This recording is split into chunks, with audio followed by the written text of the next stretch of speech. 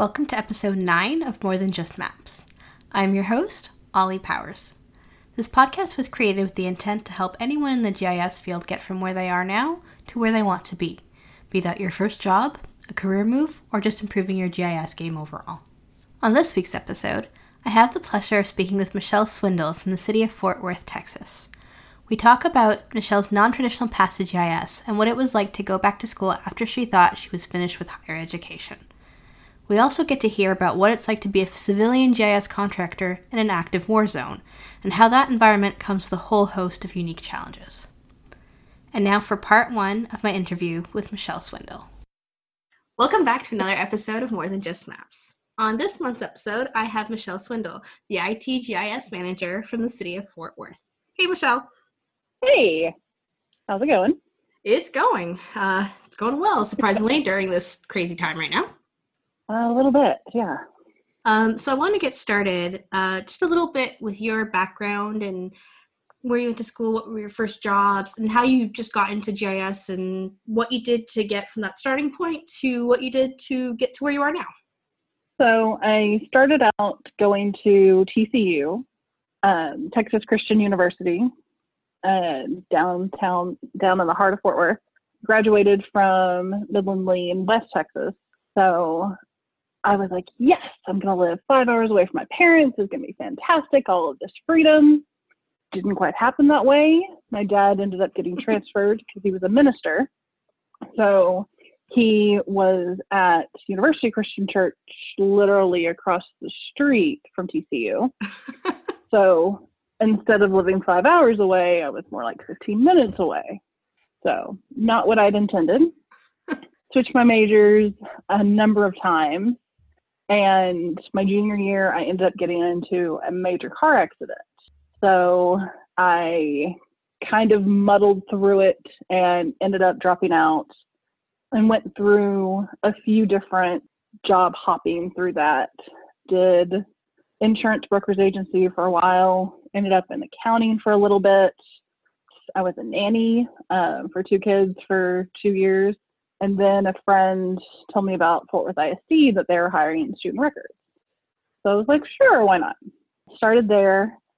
I had a boss who was really adamant about the injustice on how new schools were built in Fort Worth. He was like, there's too much bureaucracy. It needs to be resource oriented. It has to be based on what we need and demographics and what's where. So I was like, okay. So he found this software called Davis Demographic, did some research into it. I was like, this is really cool. It does school site selection based on demographics and of race and age and income and its distance to other elementary schools and everything else in the area.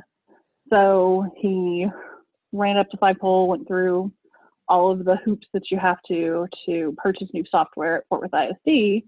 And we were able to secure 5 training licenses. So 5 of us went down to San Antonio, and I found out about Esri.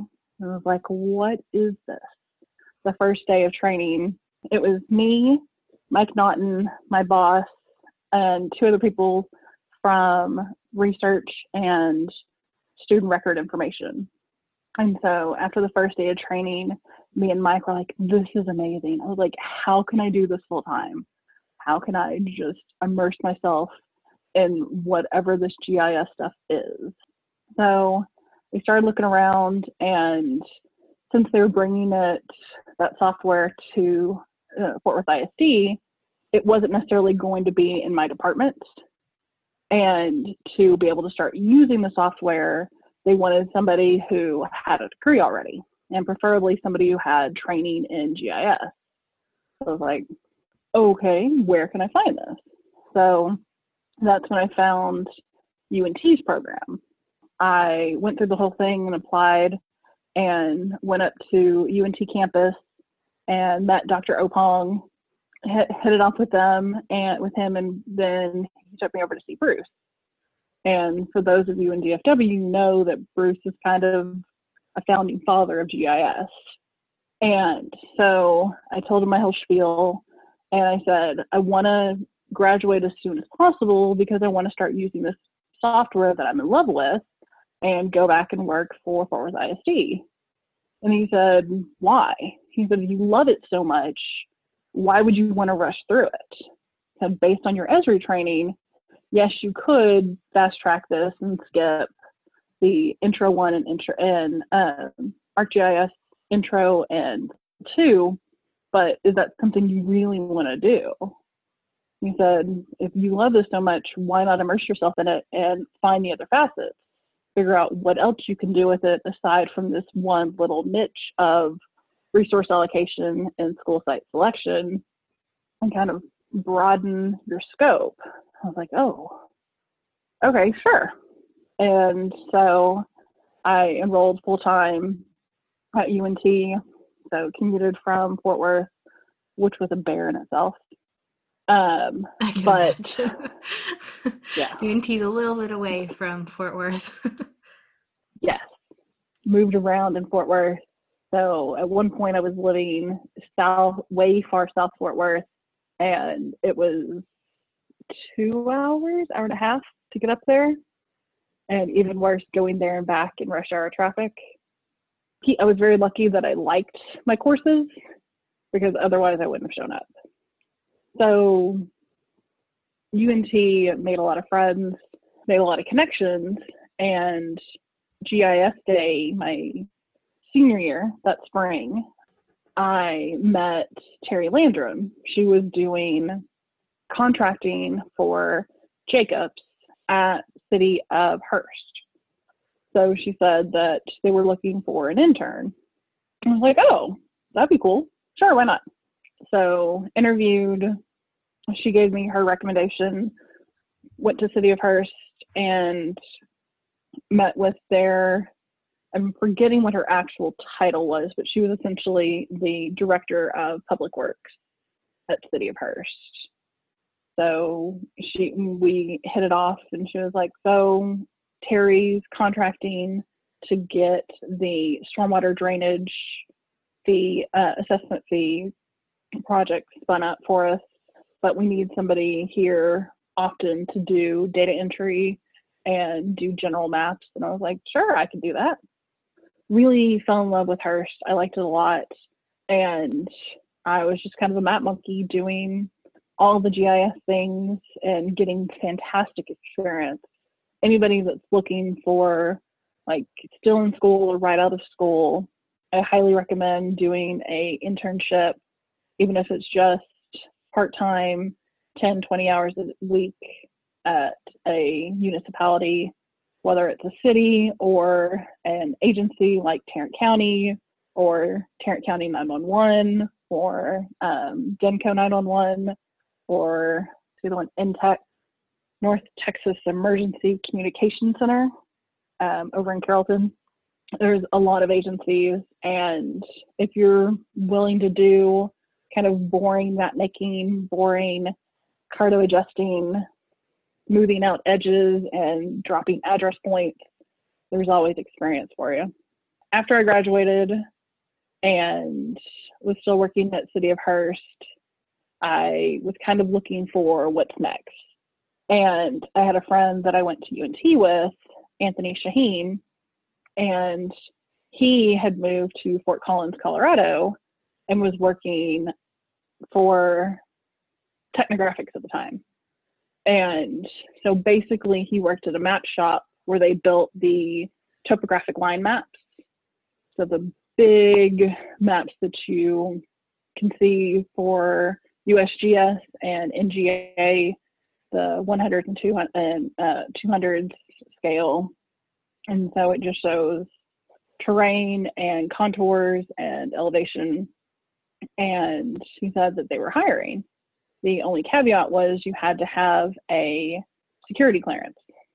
So I'd never really been to Colorado before, and I did a phone interview and everything seemed to go well.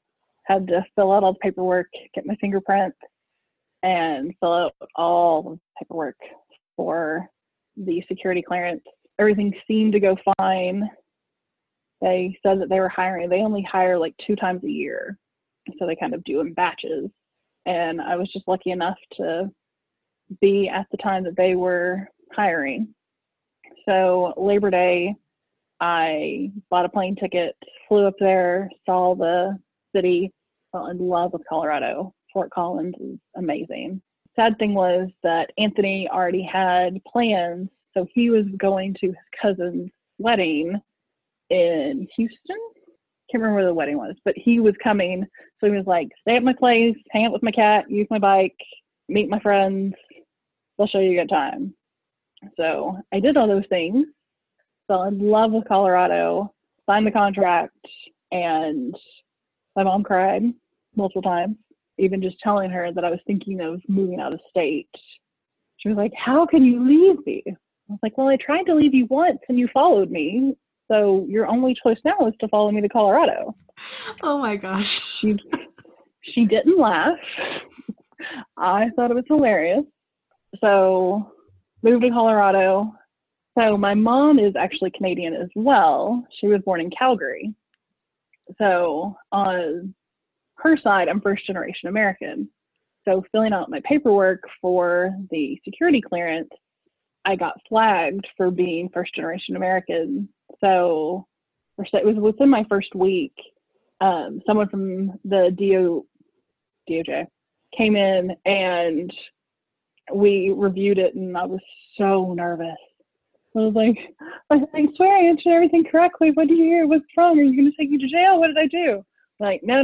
They just want to make sure that everything's accurate. Do you have all your paperwork? All right, yes. Okay, you already sent in your mom's naturalization papers. Okay, why did she come in? I was like, she was 16. Her parents moved from Canada to California. She didn't really have a choice. And I was like, oh, okay. So it was very nerve-wracking, but got my security clearance, which was really cool. Then after just at a year, Technographics, that location got bought out and they became CACI, C-A-C-I. And they downsized and brought some of people from another shop into Fort Collins. So I started doing contracting work. I ended up moving down to Colorado Springs to live with my cousin and started working at Sanborn. That was just a wealth of knowledge. I learned about hydroflattening and how to generate contours and all of the fun things that you can do with raster data. I ended up working on like 6 or 7 different projects there. Every project was something different. So up until this point, the GIS that you were doing, was it just GIS in general? You weren't in any specific industry yet? Correct. At Sanborn, it was kind of specific. It was still partially generating maps and doing carto adjusting a little bit, but depending on the contract that we were working on, there were specific deliverables that they were expecting. Okay. They were mostly raster and elevation hydro LiDAR data specific. While I was working at Sanborn, my application was still out on governmentjobs.com, one of the big boards, because I had a security clearance. So somebody reached out and said, how would you like to travel, all expenses paid, for this fantastic contracting job in Afghanistan? What? So I was completely taken aback, and a friend who I went to UNT with, Chad Smith, he was in the National Guard Reserves. He was already doing government stuff, and he was overseas already on a stint. And he was like, I'm planning to come back here on the private side. Not a bad gig. Contractors, you typically get a pretty cushy setup. You get hazard pay for being in a war zone. Can usually get a day off. I'm like, I get a day off? He was Just like, one. yeah, it's not that bad. So I hemmed and hawed about it for too long, and they already hired somebody else and didn't think much about it. 3 months go by, and they reached out again. Should have been a red flag. Should have been, oh, someone had this job for 3 months and they've already left. Why did they leave? Why am I not asking this question? It was That's an experience for you. Yeah. I had a friend back in Texas who, she had a friend who was doing government contracting in Iraq, different industry. He was in automotive. So she was like, here, talk to Chris. If anybody, he's going to be able to tell you what it's actually like. Because he's a contractor, he's in an active war zone, he can give you the real experience. So I started talking to this guy, Chris, and he was like, you're living in your cousin's house. Aside from your dog and your car, you don't have real possessions. Everything you have can be put in a storage shed. You have nothing else really tethering you to Colorado or any other place. Anytime in your life, this is the time to go. If you're ever going to make this leap, it might as well be now. And I've always had the travel bug. I was like, I made the first leap to Colorado. What's another leap to Afghanistan? Well, that's like a pretty big leap to a war zone. People don't normally leap into war zones. Yes, people don't normally do that. I'm very much a leaper. They say, look before you leap. I usually just kind of sit on it for a minute, and once I make the decision, I'm all in. I've had apartments that I've had like 2 pieces of furniture because I couldn't find the right one. And then as soon as I find it, I buy the entire set that day. And I'm like, no, I want it delivered now. I found exactly what I'm looking for. I want it. So, yeah. The side note to that story is the Chris that I was talking to ends up being my husband. That's cute. Yes. So went over to Afghanistan and came in the middle of the contract. So I was only there for 8 months. I was tasked to build a GIS database of all of the infrastructure within the wire. So what that means is digitize and collect all of the water, sewer, storm, fiber, telecom, and any other infrastructure information that they have inside the airbase. It was a huge undertaking, developing this brand new from scratch database. So I was over in Bagram Air Force Base in Bagram, Afghanistan. It's about 30 miles, kilometers. I forget the conversion. Anyway, due north of Kabul, Afghanistan. Because of the contracts that I was on, and being a civilian and being a woman, I was not allowed off base. Well, that must have been fun. Yeah. So when I traveled over there, I did my training in Florida, which training and all of that was a week, 10 days. Then flew from Florida to Dubai, and from Dubai took a smaller plane directly on the base. And what was that like living on an air? I don't know that I know very many people who have lived on an air base in an active war zone. I know this isn't GIS specific, but this is just interesting at this point. It was an experience that I'm not sure I'd ever do again, but I'm very glad I did. Okay, fair enough. So, second day in country was the last day of Ramadan. And all through Ramadan, they'd been having firefights. And that night, missiles made it over the wall and actually hit one of the camps.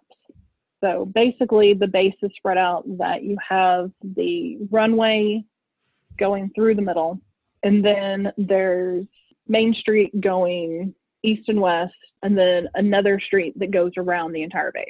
Those are your 2 primary paved roads. Okay. And then there's little pockets of camps, which some of them they call connex.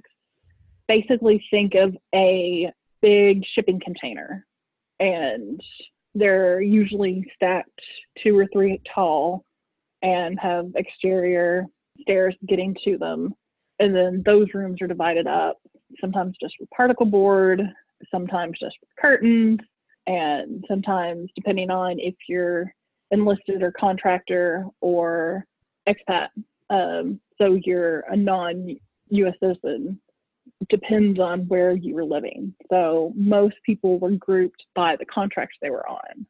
All the people who were Air Force that were with a specific battalion, I forget the Air Force equivalent, but a specific group were housed together. But as people rotated in and out, housing changed often. So some people were in the connexes, some people, like me, they call it B-hut. So think of a Lincoln cabin, rectangle, peaked roof, and you walk in and there's a kind of man-made hallway, and then it's broken up into 6 different rooms. There's just particle board dividing, and your room is probably a 7-foot by 3-foot rectangle. And I had a bed, I had a pseudo dresser, there were the clear plastic containers, and I had my Foot Locker makeshift curtain rod, and that was about it. Oh my gosh. Yeah. I thought the friend before said this was cushy. So some of the connexes were a little cushier. My husband, when he was in Iraq, he had his own, basically like apartment, because he had running water and a bathroom and a mini fridge in his place, plus AC. That can be a plus there. Kind of had AC-ish. It was like a window unit type thing. And I had inherited a oscillating fan. Forgotten that Afghanistan was in the high desert. So mountains, Hindu Kush mountains, yes. Mm-hmm. Very cold, yes. So in my head, I was going from Colorado to desert. Yeah. I was going from Colorado to basically a Colorado type temperament.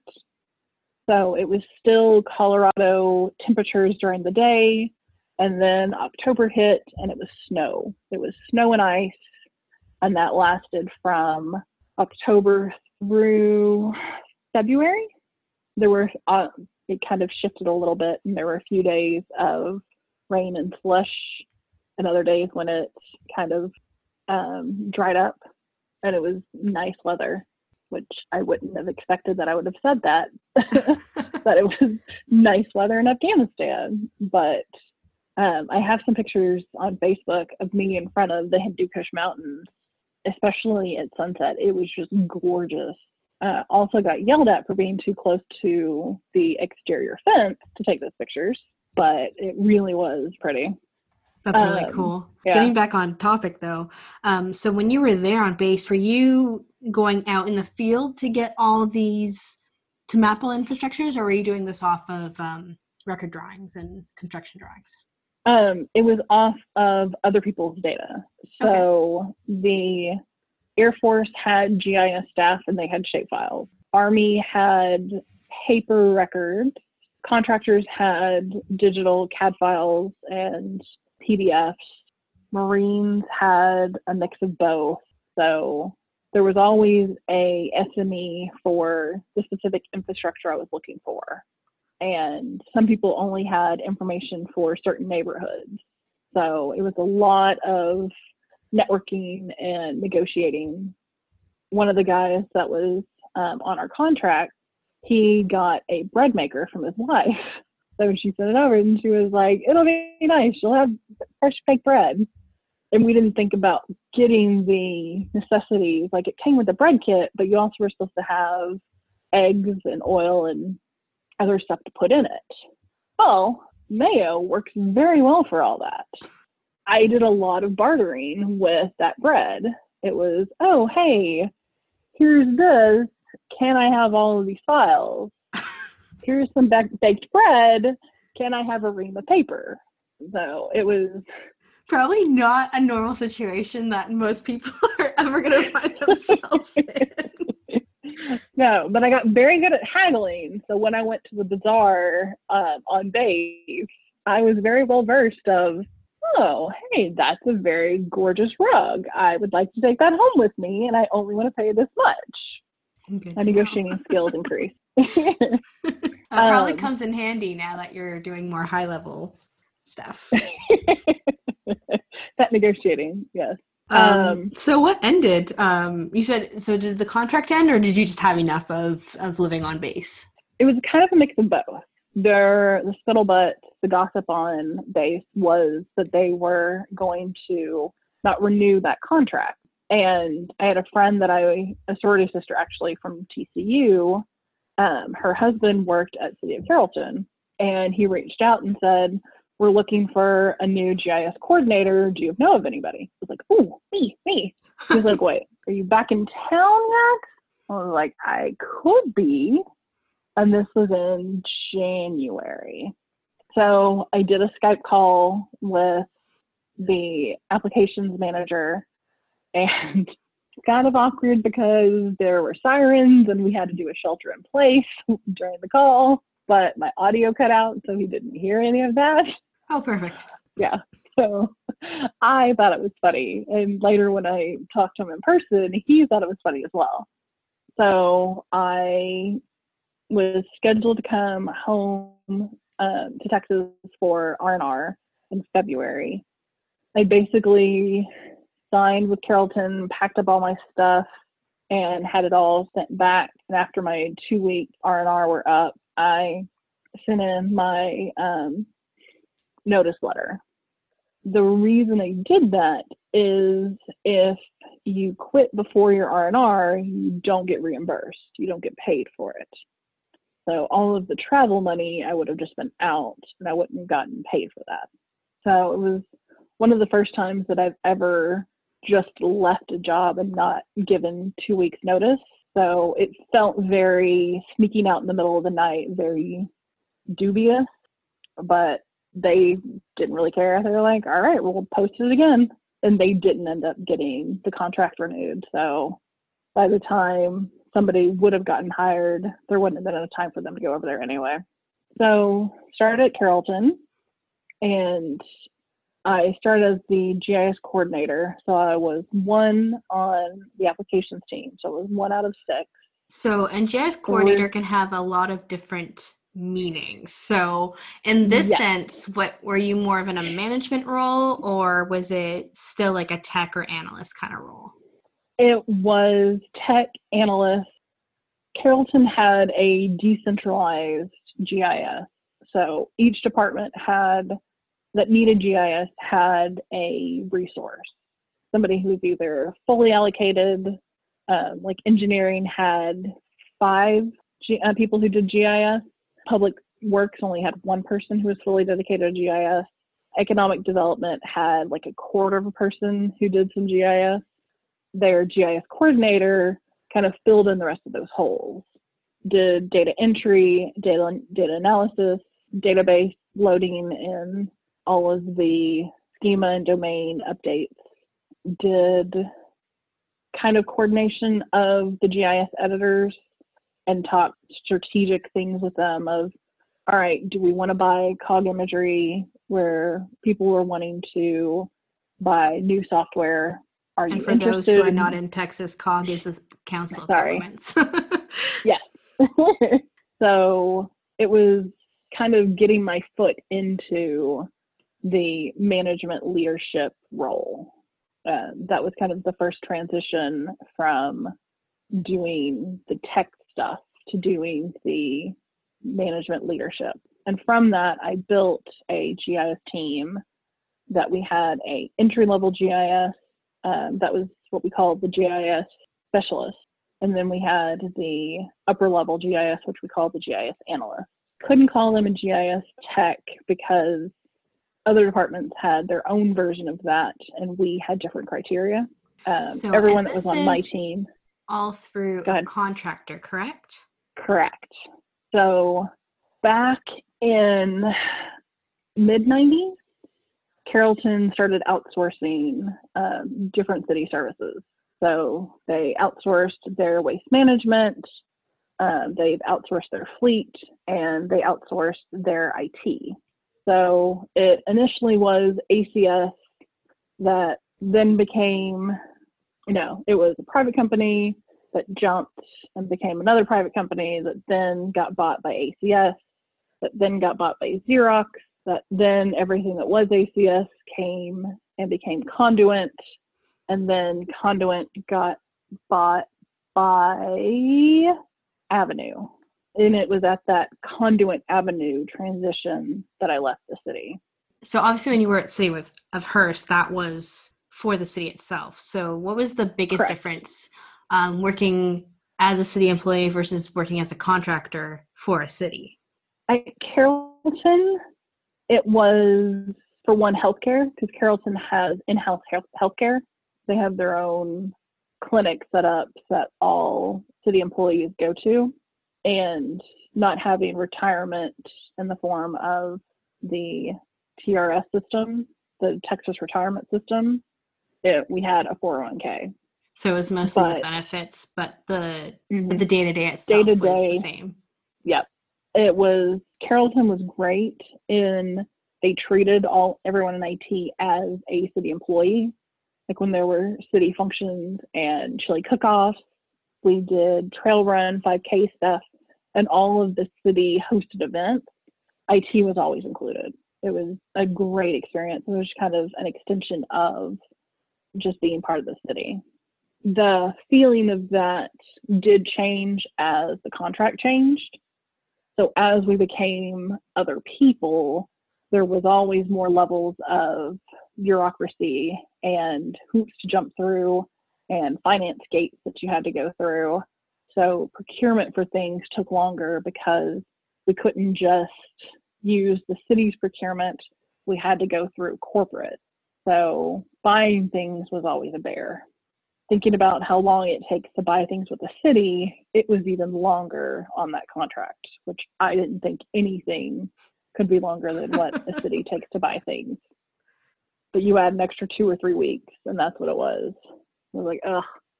So we had to start planning for paying our Esri maintenance like 4 months out. I was like, all right, we're doing this money.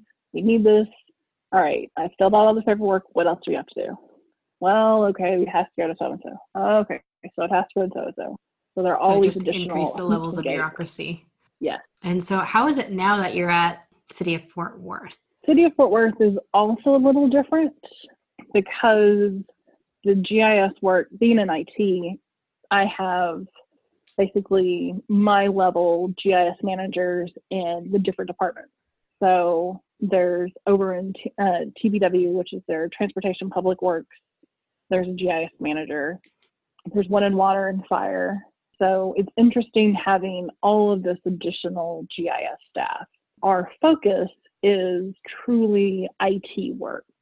So it's maintaining automated jobs, building the website, updating Python scripts, and all of the truly kind of enterprise stuff, software maintenance and procuring software, deploying new solutions, doing Esri upgrades. All of that comes through our shop. Cool. So you're mostly doing more GIS administration than the actual GIS work. Administration and development. Okay. So it's not the data analysis side.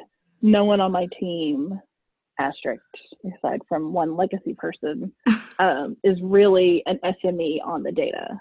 All of the SMEs for the data sets and the data and the feature classes themselves are in the department. I do have somebody on my team, Greg Webb, who has been with the city for officially, I think it's 15 years, but he did contracts before that, so it's closer to 20. And he's kind of gotten hopped around from department to department based on needs and allocation.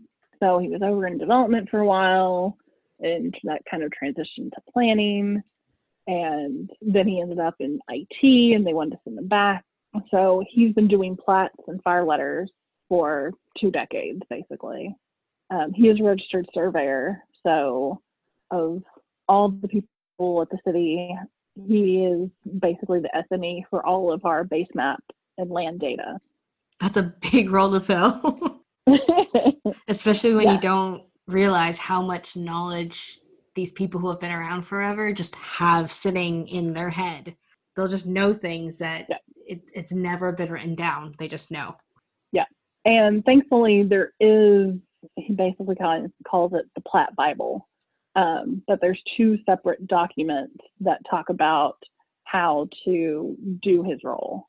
They're both written conceptually, because I feel like that's kind of the biggest hurdle for anybody learning Plat coming into my shop, is you expect it to be an IT role, so to be more back-end development and database schema and translation stuff, instead of, oh, what is an easement? Okay. When it says abandon right away, am I adding data? Am I removing data? Thinking about those planning type concepts are the bigger hurdle for people in my shop. So both documents kind of talk about the methodology and the workflow of reading the Plat and understanding it, as well as this is the tool you use, this is how you do it, this is what you're looking for. So I was really lucky to come into following Robin Britton's footsteps of having that documentation. That's really cool to hear. Thanks for tuning into this week's episode.